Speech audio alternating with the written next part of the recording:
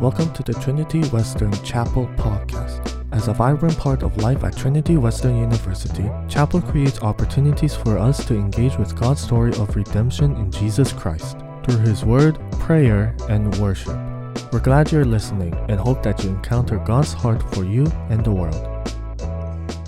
Hey everybody, my name is Jake McGrew and I am the lead pastor at Hope City Church along with my wife Jen. Some of you may know her as Jenny and you may work with her, but I know her as Jen and I've known her since I was 10 years old. So a long time ago. If you see me around, you can ask me our whole story, how we met. I have a great pickup line because we're married now and we have been for a long time. But if you see me, come ask me what my pickup line was because it worked.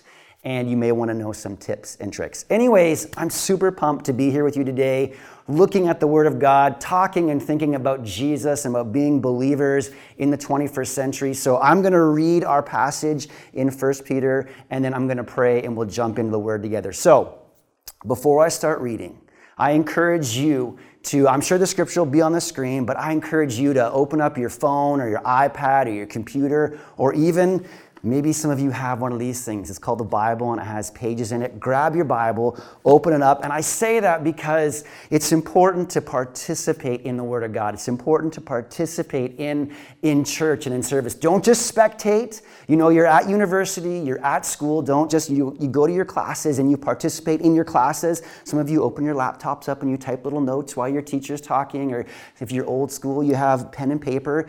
If you don't know what that is, you can ask Jen. She'll tell you what pen and paper is. And write down notes, but you participate. But don't be any different when it comes to church. Grab something to participate in the service with, and let's read the Word together. Today we're reading from 1 Peter chapter 3. We're going to start in verse 8 and go all the way to the end of the chapter. And I'm reading from the New Living Translation today. And it says this: "Finally, all of you should be of one mind. Sympathize with each other, love each other as brothers and sisters, be tender-hearted, and keep a humble attitude. Don't repay evil for evil. Don't retaliate with insults when people insult you. Instead, pay them back with a blessing. This is what God has called you to do, and He will bless you for it." The scriptures say this: "If you want to enjoy life and see many happy days, keep your tongue from speaking evil and your lips from telling lies. Turn away from evil and do good. Search for peace and work to maintain it. The eyes of the Lord watch over those who do right, and His ears are open to their prayers. But the Lord turns His face against those who do evil." Verse 13 says, "Now, who will want to harm you if you're eager to do good?" What a great question, isn't it? "But even if you suffer for doing what's right, God will reward you for it.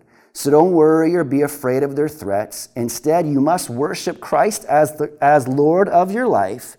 And if someone asks you about your Christian hope, always be ready to explain it. But do this in a gentle and respectful way. Keep your conscience clear. Then if people ask you, people speak against you, they will be ashamed when they see what a good life you live because you belong to Christ.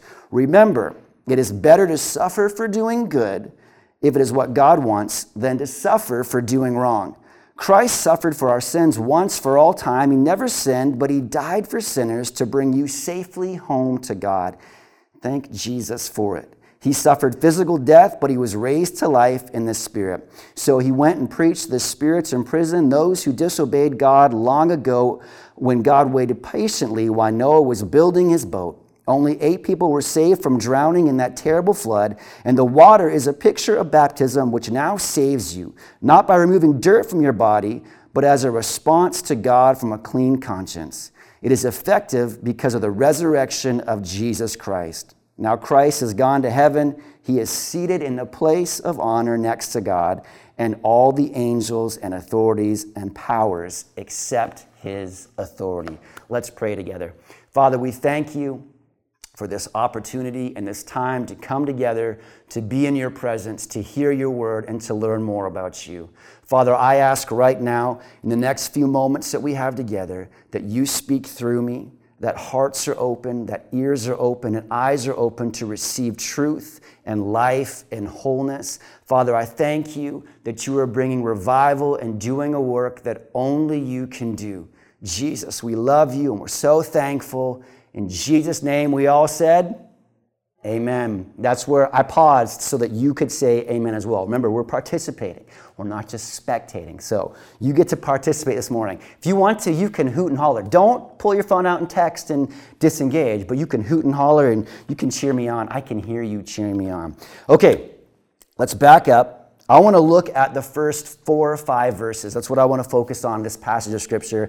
There's a lot taking place here. There's a lot going on in this passage of Scripture, but I want to focus on the first 4 or 5 verses with you this morning. So verse 8 starts off with the word finally, and it's a weird place to start, but we want to keep the Word of God in context. And remember, when you're reading the Bible, it's important that you always keep everything in context, that you're paying attention to what's going on. I'm sure you know this. You're all university students and you're smart and you probably know this, and I don't need to remind you. But when the Bible was written, it wasn't written. Peter didn't sit down and say, okay, I'm going to call this one chapter 2, and this is verse 1, and this is verse 2, and I'm going to pause here, and here's a new thought. I'm going to title this new thought. No, he just wrote it, and there was no punctuation. There was no marks. It was just letter after letter after letter. And it wasn't until much later when people came along and they dissected the Bible and said, we're going to put pauses here, and we're going to group these thoughts together. So we're jumping in here, and in verse 8 it says, finally, all of you should be of one mind. Well, why is he saying finally? What's he talking about? Well, he's concluding a thought that started actually in chapter 2. And he's talking about a lifestyle. And as I was thinking about this morning, and as I was thinking and praying for all of you, I was reminded of this thought. And it's actually right here in the previous chapter. So if you would, just back up for a second so we can set a foundation to talk about these verses in chapter 3. But in chapter 2, Peter's talking, and he's talking about living a Christian lifestyle. And in verse 9 of chapter 2, he says, you're not like that, for you are a chosen people. You are royal priests, a holy nation, God's own, very own possession. And as a result of you being a royal priest, as a result of you being a holy nation, as a result of you being God's very own possession, you can now show others the goodness of God because it says, for he called you out of darkness into his wonderful life. You know, what Peter begins to talk about here in chapter 2 and chapter 3 is about living a Christian lifestyle, about walking as a believer, about living a lifestyle that gives God glory. And so he begins, after he makes this statement that we just read about you being God's possession, about you being a holy nation, about you being set apart so that you can show people the goodness of God because he brought you from darkness into, come on, Jesus paid a price that brought you from darkness to light, and you're called to live a lifestyle that everybody who sees you can see what's happening with the work that Jesus has done. And so he begins to go on and talk to these people. And in verse number 18, he begins talking specifically to slaves. Now, we don't really have slaves today. We do have slaves, and we're fighting against that. But back then, slaves were very common. They were servants. People worked in the houses. It was their job. And he begins to talk to these servants and slaves and says, hey, listen, I want to talk to you servants and slaves for a minute. If you're a servant and a slave, this is how you should live your life. This is how you should do your job. This is how you should obey your masters. Then he goes on to the beginning of chapter 3 and says, wives, I want to talk to you for a few minutes. This is how you should live your life as a wife. This is what your life should look like. Then he goes on and he talks to husbands. He says, husbands, this is how you should love your wife, and this is, you should treat your wife. Guys, you need to pay attention to this verse right here, because he ends it all off talking to husbands. And from one man to another man, I want to say this to you. Look at this verse right here in verse 7, the second half of verse 7. It says, your wife, he's talking about how you treat your wives. This is a side note. Guys, this is a side note. Women, you can thank me later. Guys, this is just for you. This wasn't even in my notes. Guys, this is for you. It says, she is your equal partner in God's gift of new life. Treat her as you should, wait for it, so your prayers will not be hindered. Men, gentlemen, Listen to me. You got to treat your ladies right. You got to treat your wife right. It says right here, if you don't, because she's your equal partner, when you get married, the two of you in God's eyes become one. And that's a whole other subject for a whole other day. But you become one in God's eyes. And it says that you've got to treat her right so that your prayers are not hindered. So he's talking to slaves. He's talking to women. He's talking, wives, He's talking to husbands. And then in verse 8, we get to the place where he says, finally, I've talked to these people, I've talked to these people, I've talked to these people. He says, finally, all of you should be of one mind. Everybody I've just talked to, we should all be of one mind. And what is that one mind? That's a great statement. But what is that one mind that he's talking about that we should have? Well, it goes back to what he was saying in chapter 2, verse 9, that you are a chosen people, royal priest, holy nation, God's very own possession, so that you can show others the goodness of God. So our one mind, he's talking about how we deal in life with other people. Guys, can't people be the biggest pain in the butt? Oh my gosh, let's be real. Like, come on. People can be terrible sometimes. I know, the second I said that, I know that you are instantly thinking of situations in your life where you're dealing with people and you're like, yeah, there's people that are a pain in the butt, and there's a person that's a pain in my butt right now that you're thinking about. But Peter is talking to us, and he's talking about how we should, as believers of Jesus Christ, as followers of Jesus Christ, how we should deal and interact with other people. And so he says, finally, all of you should be of one mind. How are we supposed to act of one mind? That's a great question. And thankfully, Peter continues on telling us how we should act. And he says this, sympathize with each other. Now, if you're taking notes, and I know you would take notes in university. I know you would take notes in class. So, church is no exception. We're having church. You may call it chapel. It may be online right now, but we're still having church. The Bible says, if 2 or 3 are gathered, that there he is in our midst. We're having church right now. So if you're taking notes, the Apostle Peter says to us, you should be of one mind. How do we act as one mind? How do we live as one mind with other people, with other believers? Yes, even the ones that are the biggest pain for you to deal with. How do we live as one mind, as one purpose, as one? The Greek word here is actually talking about the word harmony. It's harmonious. How do we live in harmony with one another? Well, he says, first of all, you've got to learn to sympathize with each other and love each other. So number 1, you got to sympathize with each other. Number 2, you got to love each other as brothers and sisters. And how do you love? Let's just talk about this for a second. How do you love as a brother and sister? Well, a brotherly and a sisterly love in most scenarios transcends all the annoyances, all the frustrations. Yes, we live life together. I have a sister, and we got in like one fist fight when we were kids. Actually, it wasn't a fist fight. She hit me, and I was like demoralized. I didn't know what happened, but that was like the one time. But like we would argue, we would fuss at each other. But at the end of the day, you're family. And so no matter how much that person annoys you, your love for that person, your brotherly love for that person overwhelms all of the annoyances and frustrations and causes you to walk in forgiveness and unity and come back to that person and say, I love you, I'm sorry, let's still be friends. And they say, good, we have to be friends because we're family, and you're stuck with me until one of us dies. And even then, you have all the memories of our entire life together. So, he says, love each other as brothers and sisters. So, to learn to be one mind, you have to sympathize with each other. You got to love as brothers and sisters. You have to be tender-hearted. What is tender-hearted? Soft-hearted towards other people, so that you can feel their emotions. The Bible talks about how Jesus was touched with the feelings of people's infirmities, how he had compassion on them. How does that happen? It happens when we are tender-hearted towards other people. We don't lock our heart up. We're not so hard-hearted that when people are telling us their hurts and their wounds and their frustrations and their pains, that we just don't say, man, that's your problem. It feels terrible for you, but my life's going amazing. I got great things happening in my life right now. So sorry for you. No, you got to be tender-hearted with people. Then he says, and this is a big one, keep a humble attitude. Keep a humble attitude. Humility will take you far in life. Pride will stop you short in your tracks. You may think that you're the man or you're the woman, or you're going far in life, and look at me, look at all these amazing things I did. The Bible says pride comes before the fall. So yes, you may be the man, you may be the woman, you may be doing amazing things, but check yourself.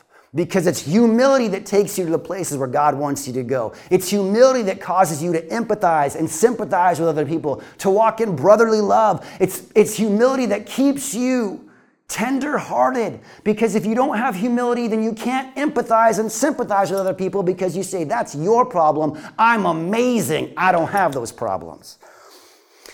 So he says, be humble. Then he says this in verse 9. He said, I want you to act these ways. These are the things that I want you to do. We've only got a few minutes left. Hang on with me. Don't tune out. He says, these are the things I want you to do. Here's a couple things I don't want you to do. He says, I don't want you to repay evil for evil. And I don't want you to retaliate with insults when people insult you. Instead, pay them back with a blessing. You know, isn't that super hard in life? Isn't it hard in life when somebody insults you? What is your first initial reaction? Oh man, you want to come up with a zinger and you want to let that person know that you are better than them, that you're smarter than them, that you have better insults, that they can't say that to you and get away with it. When somebody does evil to you, your initial reaction is, I have to get that person back. I want to retaliate. I want to show that person that I am a person too, and they can't treat me this way. You know, I was thinking on the way in here, when I was in grade 2, I went to Tyson Elementary in Chilliwack. It was an amazing school, and I had the best teacher named Mrs. Close. I also had, I think, the world's worst student in my class. His name was Ronnie, and he showed up at class every day, and he had his hair, I don't have hair, I can't say much about hair, but his hair was always uncombed and sticking out all over the place, and Ronnie was not a nice kid, not nice. One day, they were doing some work at the school, and I think they were building a new portable outside the school. And this was, guys, I'm going to tell you the truth. This was early 80s, 83, maybe 84, probably 84, 85, somewhere around there. And so they're building these portables, and me and my buddies, we're outside having a great time. We're just having some fun. It's lunchtime, and you know, when you're in grade 2, you play all those weird games. I'm a pony. I'm flying my jet. You know, you're pretending you're horses or animals or jet fighter. You're just doing weird stuff because you're in grade 2 and you're a kid. So we're outside having some fun, and all of a sudden we see these things hitting the ground around us and dirt flying. And we look, and little Ronnie is over at this dirt pile chucking rocks at all of us. Who chucks rocks at people?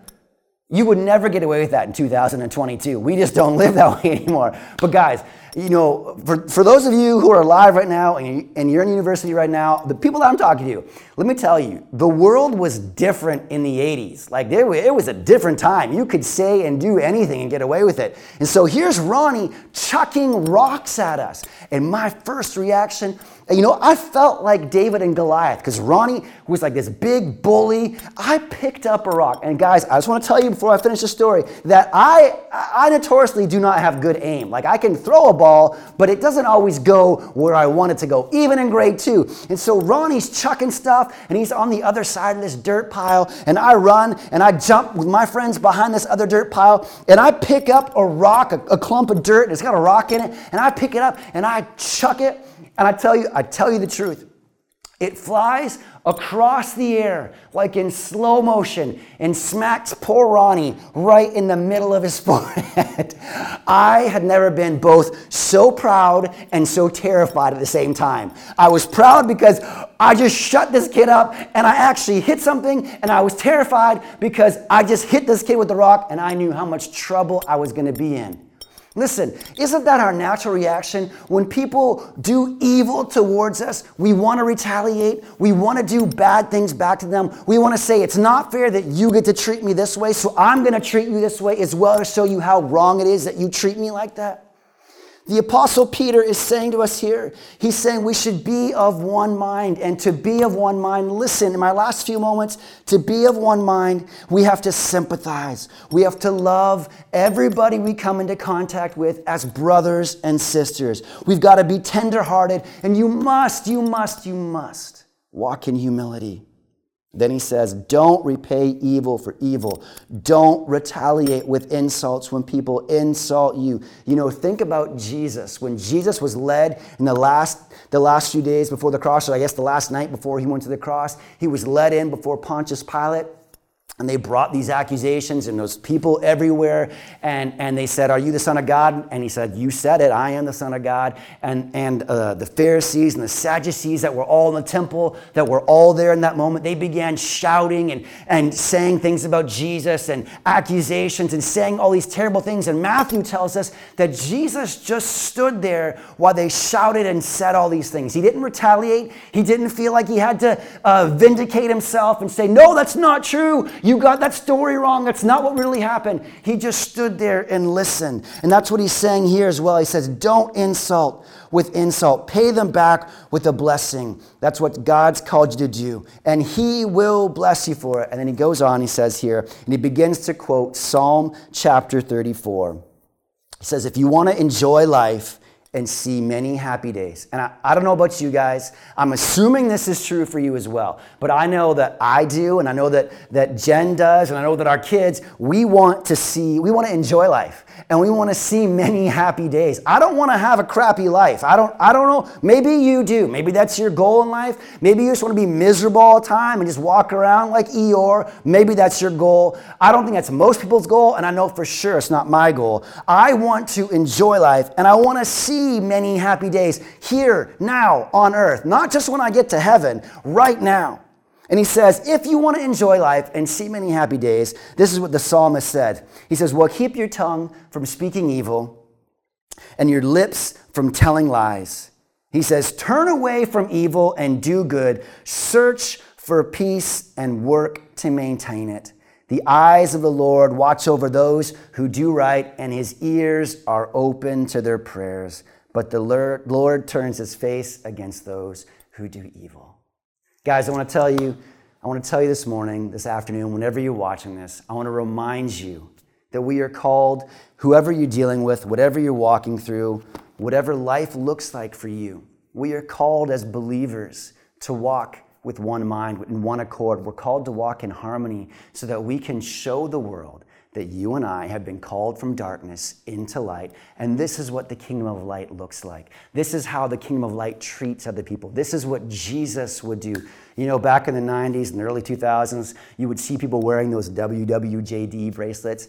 And like we all kind of like think about them now like, oh man, those things were so cheesy. But it is a fantastic question. And it is a question that should continually be in your hearts and in your minds.